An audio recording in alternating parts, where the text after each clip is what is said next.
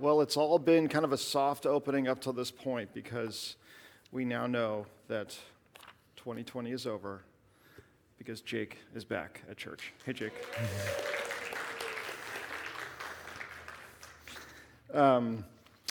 If you can't, you obviously can't see online, but you'll hear at some point and you'll be happy.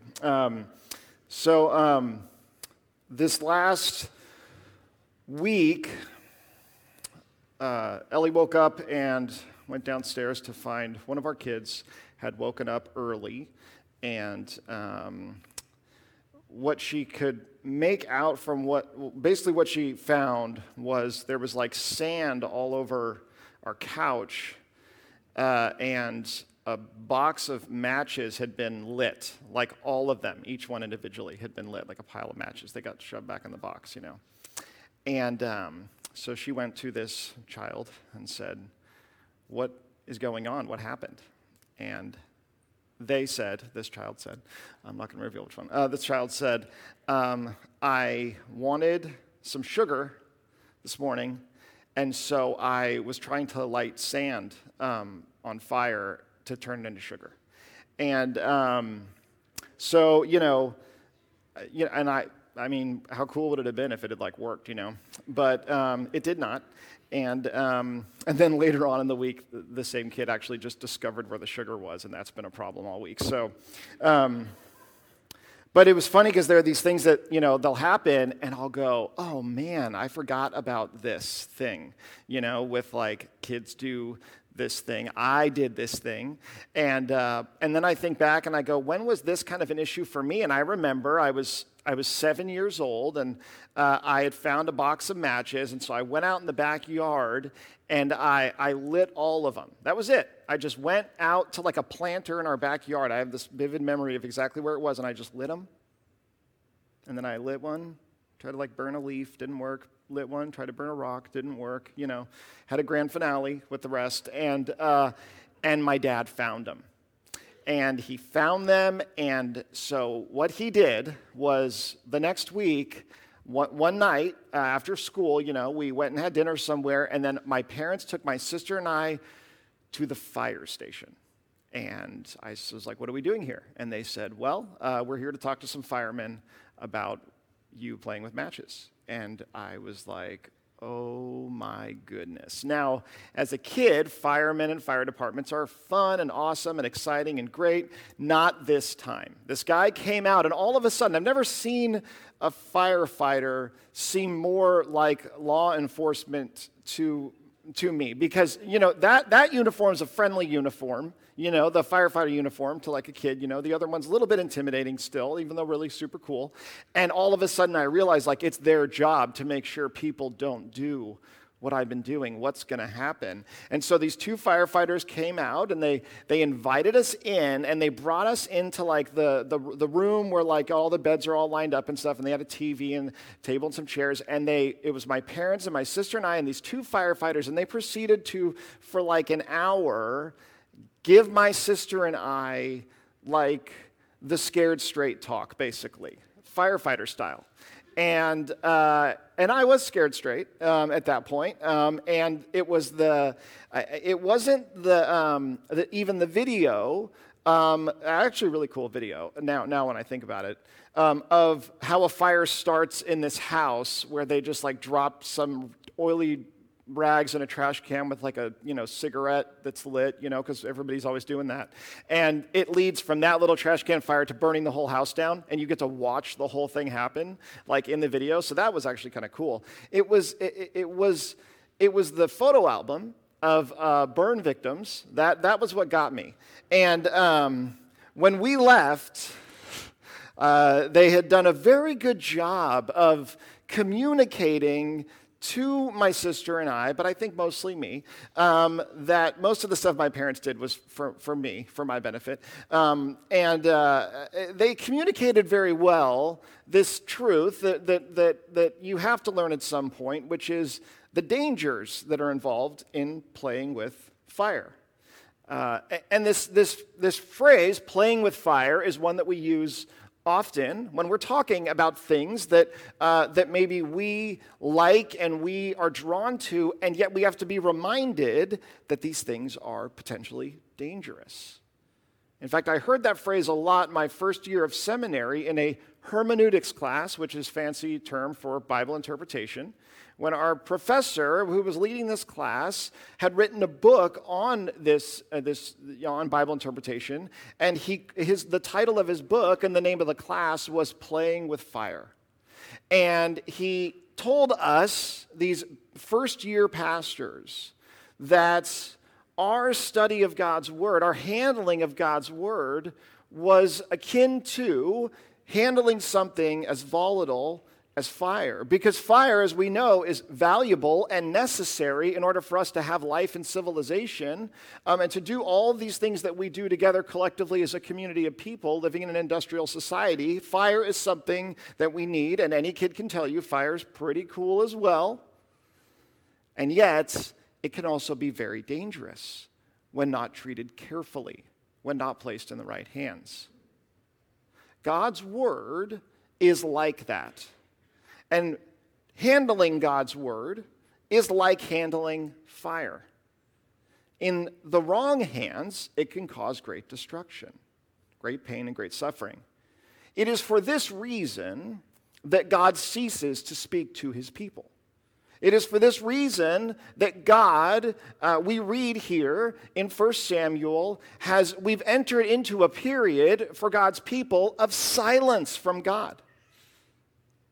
We read about this silence this is our first verse. Now the boy Samuel was ministering to the Lord in the presence of Eli, and the word of the Lord was rare in those days. There was no frequent vision. At the time, there was a prophet, and the idea was that God would speak to the prophet, he would speak to this person, and then that vision, those words that he gave them, they would communicate to the people. And the way that they knew that those words were from God was they were prophetic in the sense that they often spoke to things that would eventually be proven to come true. And the phrase that is referred to at the end of this passage in talking about Samuel, when it's talking about how faithful and good he is that the Lord doesn't let a single one of his words fall to the ground. And to fall to the ground, the word of a prophet, that would mean that they've spoken a word and it didn't come to pass. And this is what ultimately had happened, was God's people, God's leaders, were speaking and trying to speak on behalf of God, and yet it was clear to the people this was not coming from God. These words were falling to the ground, and these things were not coming to pass. Now, we know this is something that God did intentionally, and we read about it in Amos chapter 8, where we read, "Behold, the days are coming, declares the Lord God, when I will send a famine on the land, not a famine of bread, nor a thirst for water, but of hearing the words of the Lord. They shall wander from sea to sea and from north to east. They shall run to and fro to seek the word of the Lord, but they shall not find it." This, Amos tells us, is what it will be like when there is an absence of God's word. And this is exactly what it is like. And when we hear about something like this, there are two things that we have to ask ourselves. First is, what would that be like, right? To have an absence of the Lord speaking in to the time in which you're living. But then the second question that probably maybe a more self-aware person might be willing to ask themselves is, well, do I see God's word as something that if it were gone, that I would miss? In what way would that actually affect my life? Would I feel like there is a thirst for water, like there is a hunger for food that cannot come and that is not there? Or would it just be, something I'd get used to and probably not all that different from the life in which I lead now? The reason that God ceased speaking was because the leaders, the people that were in charge of passing that word along to the people, were unfaithful in how they were doing it. They had certain words that they liked, certain things that they appreciated. I mean, if you're a priest at the time, if you're one of Eli's sons, there's a lot in God's law, for example, that says some great things for you. talks about how much respect you get and all of the ways that you'll be provided for by God's people. And priests, everybody knows, love reminding people of all the rules, right? And all the laws, right? And how this system they have this central role in what's going on. They had no problem communicating those things to people. Then there were other things that they didn't feel like they needed to communicate to people quite so clearly. And it was because of this, and it was because of the leaders and the way they had chosen to live. It's because of their marriages that were unholy and their behavior that was wrong and their, disrespecting the sacrifices, all these other things that God would ultimately remove his word from these men, from these people, because they could not be trusted with it. Because they were playing with fire, and ultimately people were being harmed. It was bringing destruction. It was bringing chaos.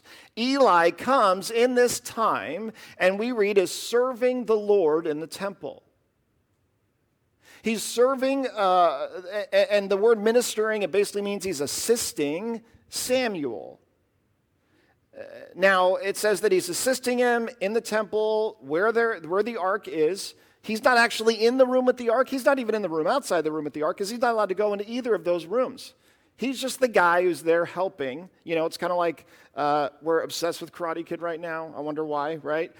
It's like, no, man, you're still waxing and washing and doing all that stuff. I have yet to show you how all of this will come together, right? He's like the sushi training chef who's not allowed to touch the knives yet, He's not in the temple physically even. He's sleeping in an apartment where the priests would stay at night, and we read that the candle of the Lord hasn't even burned out, which there's a candle that's inside the tabernacle, and that candle burns all night. So this is probably the day of, we don't know exactly when this is, but we know that it's nighttime, and we know that because the candle's still burning. And so it's nighttime, and everyone's sleeping, and he's where he is, and Eli's where he is. And we also read these random little details, kind of random details about people like Eli, right? He's growing very old, and his eyesight is not so good.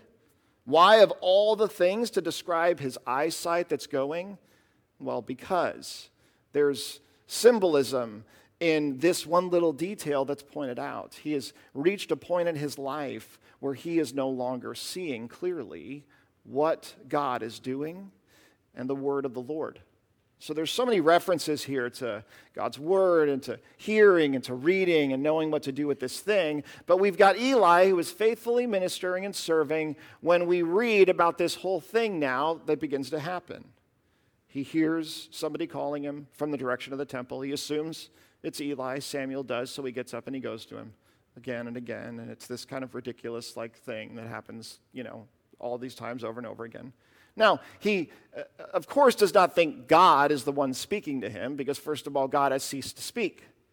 And second of all, it tells us here that that Samuel doesn't know the Lord's voice. He doesn't know what to even listen for. He doesn't even know what to hear. And so what we see here also is that God is actually not known by two different kinds of people. He's not known by those who are disobedient and therefore cannot hear his voice. It's there, but they cannot hear it and will not hear it rightly, which is why it goes away. But then there's also those who cannot perceive that it's God unless he does what? Unless he reveals himself to them. And so ultimately, because God has now chosen to reveal himself to Samuel, Samuel hears his voice, doesn't know who it is, and Eli eventually figures out what's going on and says, you need to respond and you need to tell God, here I am, Lord, and I want you to speak to me. And so we read about that. We read that at the end of this sort of ridiculous scene where the same thing happens 3 times, and you're like, how many times does this have to happen before this guy's going to figure out what's going on? And we read, then the Lord called Samuel, and he said, here I am, and ran to Eli and said, here I am, for you called me. Oh, wait, we have this whole thing here. So he goes, and he comes, and he goes, and he comes, and he goes, and he goes. Basically, 3 times. Samuel went and lay down in his place, and the Lord came and stood, calling as at other times, Samuel, Samuel. And Samuel said this, speak, for your servant hears. And apparently these are the, almost the magic words, it seems, right?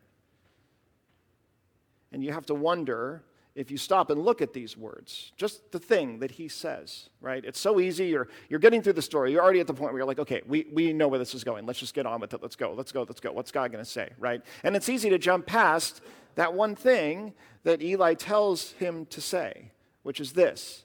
He out loud, audibly says to God something that probably has not been said in such a long time. He says, speak, for your servant hears. As I was thinking about that throughout this week, I was asking the question, for all of the words that I say, how often, all the words I say in the name of God, how often, and if you know me well, you know I'm not short on words, so that's a lot of words, really. How often am I saying these words? Speak, for your servant hears. How often am I in a place where I'm actually, when I say those words, I'm now listening? How often as I am in God's word, am I asking this of him? God, speak, for your servant hears. How often am I praying, first of all, and asking that? Speak, Lord, for your servant hears. It's easy to pass right by this without recognizing that this may be the very phrase that has not been uttered by a person with a sincere heart to actually hear what it is that God would have him hear. And because this young man who has risen up faithfully in the Lord, who God now is choosing to reveal himself to, says to him, God, speak, for I hear. And so God gives him this prophecy. He speaks to him and he tells him exactly what's coming and what's going to happen. And what it ultimately leads to is, it's bad news, first of all. God says, I'm about to tell you something that will make your ears tingle. This is something that's said several times in the Old Testament. It's like a euphemism. It's sort of a phrase that people use. And it's like what you're going to hear is going to basically blow your mind. You're not going to like it also.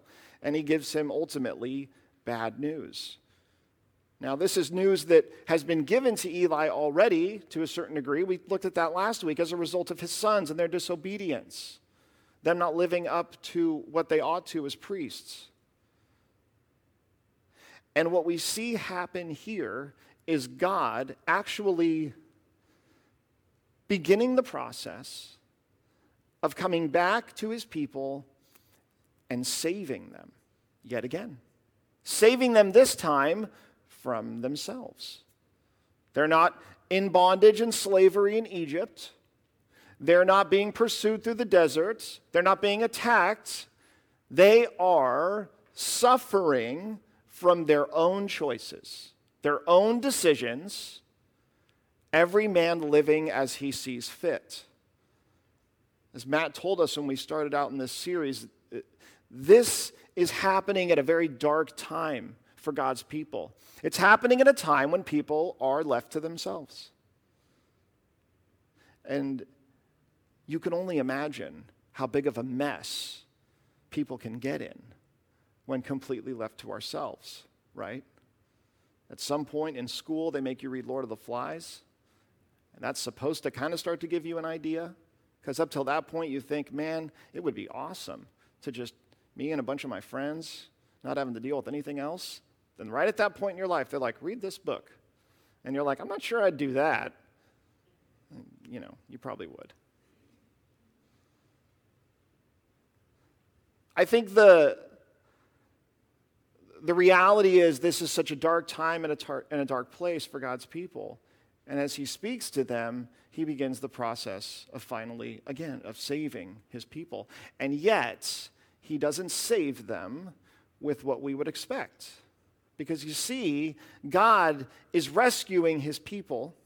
He is saving them, but he's not doing it by giving them the right person. He's not saving Israel by giving them the right leader. It's easy to approach something like 1 Samuel and go, oh, this is what we're going to learn about. We're going to learn about, when the king happens, and then we get, maybe not a great one, but then we get a great one. We get David, and then we get, these great guys. Okay, this is how God's going to save his people. But that's not how he does it. God does not come to save his people by giving them Samuel, a person who is so great that he's going to do it. He's going to make it work. He's going to make it happen. He doesn't do it by raising up a leader, even though it might be easy to look at it and think that's what's happening. He doesn't do it by raising up a whole new way of leading, a whole new system of leadership, by saying, okay, the judges didn't work so great, obviously, and so now we're going to go with kings. He doesn't do it by saying, I'm going to give you guys a whole new way for this to work, and it's a system, and you got to bear with me, and you'll see, and it'll take a while to figure it out, but once we do, it's going to be awesome. No, that's not how God saves his people. It is not with a leader. It is not with a whole new way of being governed and a way of being, a whole new set of rules and a whole new list of things that they have to do. God is saving his people. He's rescuing his people with his word. That is what he gives to them, and that is what ultimately saves them. What you see here in 1 Samuel, what we see in the beginning, finally, of this saving of the people, once again, is that God saves them with his word. And honestly, that's probably the last thing that anybody's interested in. Because not only does he save them with his word, but it's not exactly a positive word, right? I mean, it's not, a feel-good one. God saves his people by giving them, once again, his word, his voice, but it's a harsh voice. It's a hard thing to hear. It's a word of judgment. It's a word of bad things that will come.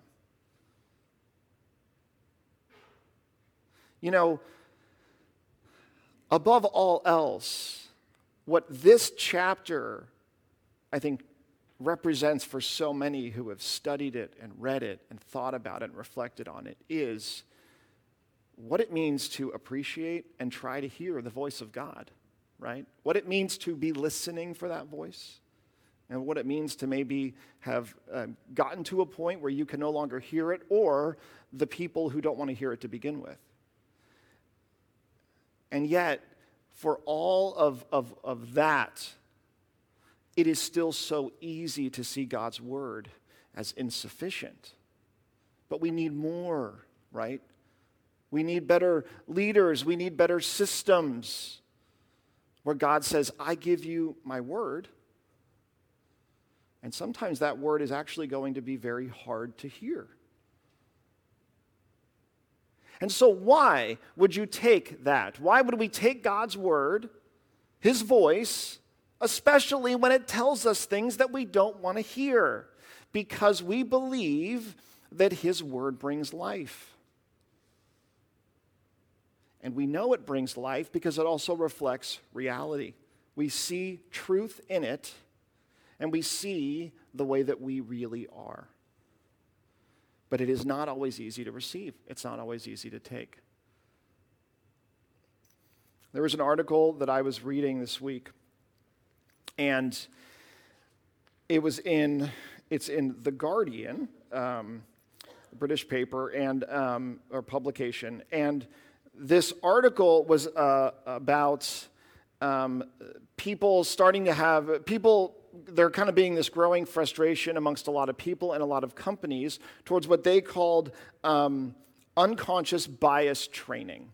And unconscious bias training is kind of what we would probably call like cultural or racial sensitivity training in the workplace. And the whole idea is that this is something that workplaces are now going over with people as a way to sort of address this idea of institutional like racism or disparity. The idea being that even if everybody in the workplace doesn't believe this thing or believes that it's a wrong thing, that somehow it's still there or somehow it's still like unconsciously a part of what's going on with people, right? Which is like a difficult thing to talk about. And so as more people are getting frustrated about these things that they're having to go through and everything, this guy wrote this article in The Guardian where he talked about why he doesn't think it's the most unreasonable thing in the world. And it's very interesting what he says. Please bear with me because I think you'll find this interesting too. The name of the article is Think Unconscious Bias Training is a Fad. It's been going on for at least 2,000 years.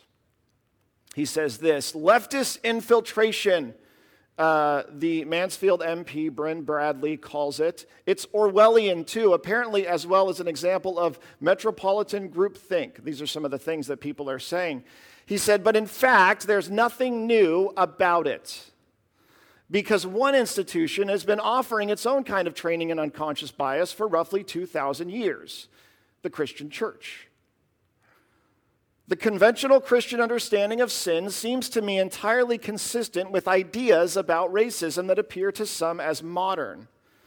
Christianity asserts that sin is embedded deep in the human condition. Racism is one of its vilest manifestations. There is every reason to expect it to work in us as sin does generally. He says, the idea that people can be unaware or ignorant of their own failings is about as orthodox as it gets. According to the Gospels, Jesus spent much of his ministry decrying self-righteousness, attacking those who believe themselves to be untouched by sin. He goes on and says, further, we're often driven by forces and desires that we fail to grasp or apprehend. St. Paul was honest about this. I do not understand my own actions, he wrote. For I do not do what I want, but I do the very thing I hate. What this author is saying, this writer is talking about, is he's saying, did Jesus not teach people in the Bible itself, this thing that we've been looking at for thousands of years, that we can believe that something is wrong and speak against it and still be prone to do it, right? And still be drawn and find ourselves even doing that thing. And so Jesus spoke against the self-righteous, the people who said because they said certain things and followed certain practices, that made them now righteous. And Jesus said to them, you guys should probably keep looking inward, and you guys have more work to do because you're not totally finished yet. And then he goes on to Paul, and he highlights something of a passage that many Christians are familiar with, where Paul, in literally the most confusing passage to ever read, it's why it's like hard to even preach on it. It's just like you can't even read it without like, what is this guy? What is he? Because he's basically describing the mess that we feel when we're caught in sin. I have these things that I want to do, but I don't do the things that I want to do. In fact, I do the things that I don't want to do. And that's a simple way of describing what Paul's trying to say. He says there's this desire within me that I don't know how to deal with, to check, to control. And so we also have these desires within us that seem deeply embedded that we're constantly struggling with. And there's this war going on within us all the time. He says, is it not possible that even the things that we build, that we develop as a society can even, like, we find ourselves as people in these things also still finding ourselves doing things that we don't really want to do and fighting that very same thing. He goes on and says this, more of us could do with that self-awareness. We can say we hate racism, we can campaign against it, we can damn others as racist, but that doesn't make us immune to it. So what this man is suggesting is he's saying you can speak against something, you can believe that it is wrong, and we're certainly very good the moment that we believe something is wrong at immediately starting to say, and you do it, and you do it, and you do it, and you do it, and you do it. And yet, that doesn't make us immune to it ourselves, does it? You see, God's word describes something that a lot of people who struggle with the Bible describe as a low anthropology. And that's a fancy way of saying, man, this thing is saying some pretty bad stuff about people. We need to think better about ourselves. We need to think more highly of ourselves. And yet, as we look in the world around us and we look at the problems we're dealing with and we look at the things that are happening, we go, or you could look at the Bible and guess what it says? It says, that's what we do. That's what we do. This is what God's word shows us, is it shows us these things about ourselves that are hard things to see and that are hard things to listen to and to hear and to take to heart.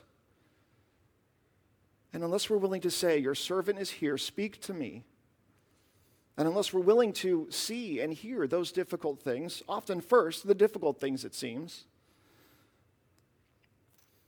then we fail to see the rest of what it is that God has to say to us about who we are in Him. You can say that you hate bad parents and bad parenting and what it does to people in our world, and yet you can still be guilty of it, turns out. You can say that you hate when people are unloving and you hate how little love there is in this world, and you can still be guilty of not loving other people. You can say that we all need to come together more and have more unity together as people, and yet you yourself can still do things that are divisive. I mean, literally the people who invented Facebook have said basically, like, we invented this thing so that you could all stay connected to each other and share photos of your kids and your cats and have ways to like things about each other. And they themselves have acknowledged it has turned very bad. And it turns out, because of the way people are and our worst tendencies, not our better ones, it has become a thing that even though all the people on it might want to live in harmony, it actually seems to be causing the opposite, right? Because we see divisiveness come from even these things that we try to do and make. And it's the same with all the things that people try to do to make life good and to make civilization better. We're sinners and we make these things, and we have to recognize that God speaks into that, and His word does, if we're willing to listen to it. And it doesn't just tell us bad news. God's word is not just, condemnation and judgment and sin and, oh no, believe me, you're way worse than you thought you were. It tells us exactly how worthwhile we are and exactly how worthwhile every other person is, and exactly how much this God loves us. What I love is the thing that this author says at the end of this article. He says, more of us could do, he says, when Orthodox Christian concepts of sin, justice, and hope come together, we see change. It is surely no surprise that arguably the two most significant anti-racism movements of the 20th century had as key figures men of the church, Martin Luther King and Archbishop Desmond Tutu.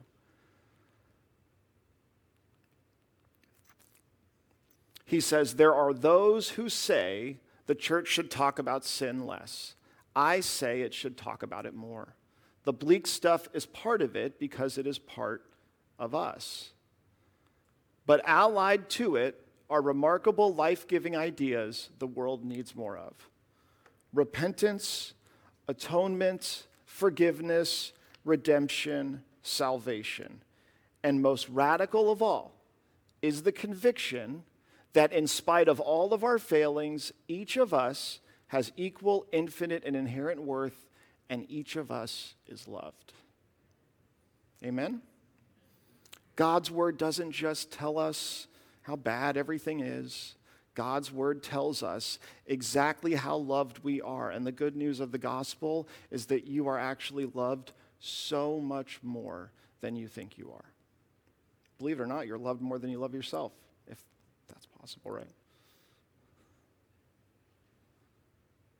Because there's nothing like the moment that we really grasp an understanding of our sin and what that means for us, that we feel the absolute least worthy of love and value. We feel disqualified and we feel like I'm the problem. But God's word, if we would hear it, says to us just how much he loves us, offers us forgiveness, and is a beautiful and powerful thing. But we have to come to God and say, your servant is here, speak. And then we listen. There is nothing more beautiful than the good news of the gospel. And there are those of us who have embraced it and are trusting and following Jesus, and yet have stopped listening to God. Maybe because of the things that he says are hard for us to hear. Maybe because looking inward at ourselves is too painful. Oftentimes, it's actually because we don't think that we're actually worth being loved as much as God actually tells us that he loves us. But for whatever reason, so many of us need to remember that God does speak and that he does not save us with people and with a better way of doing everything and with a new plan and more rules and a better life. He saves us with his word and the life that that brings, because it ultimately leads us to Jesus. And yet there are some even here today, some watching online who still haven't actually responded to that good news of Jesus. And if that's you, then there is nothing else that you should hear besides the gospel itself, and there is nothing that you can do that is better than responding to that gospel by saying, God, yes, I will follow you. And so as we pray and as we prepare to worship, as we prepare to take communion, we ask God to speak to us and we listen to him. Whether what his word says to us is easy to hear and life-giving or is hard to hear and brings conviction. We praise him, we thank him, we repent, we are grateful. And for some, we use this chance as the time that we make the decision to actually follow Jesus. Would you pray with me? Father, if there is anyone here this morning who has not responded to the good news of the gospel by repenting of their sin and recognizing the need they have for you, Lord, I pray that you would move within their heart right now and that they would recognize that you are speaking to them right now. Because your whole word points to Jesus. One of the amazing things about the Bible is that as we read, especially even the stuff in the Old Testament, we read these things and they all point us eventually to Jesus is ultimately the one who will save you. Jesus is the sacrifice. Jesus is the atonement. Jesus is the priest and the prophet and the king. He is all of those things.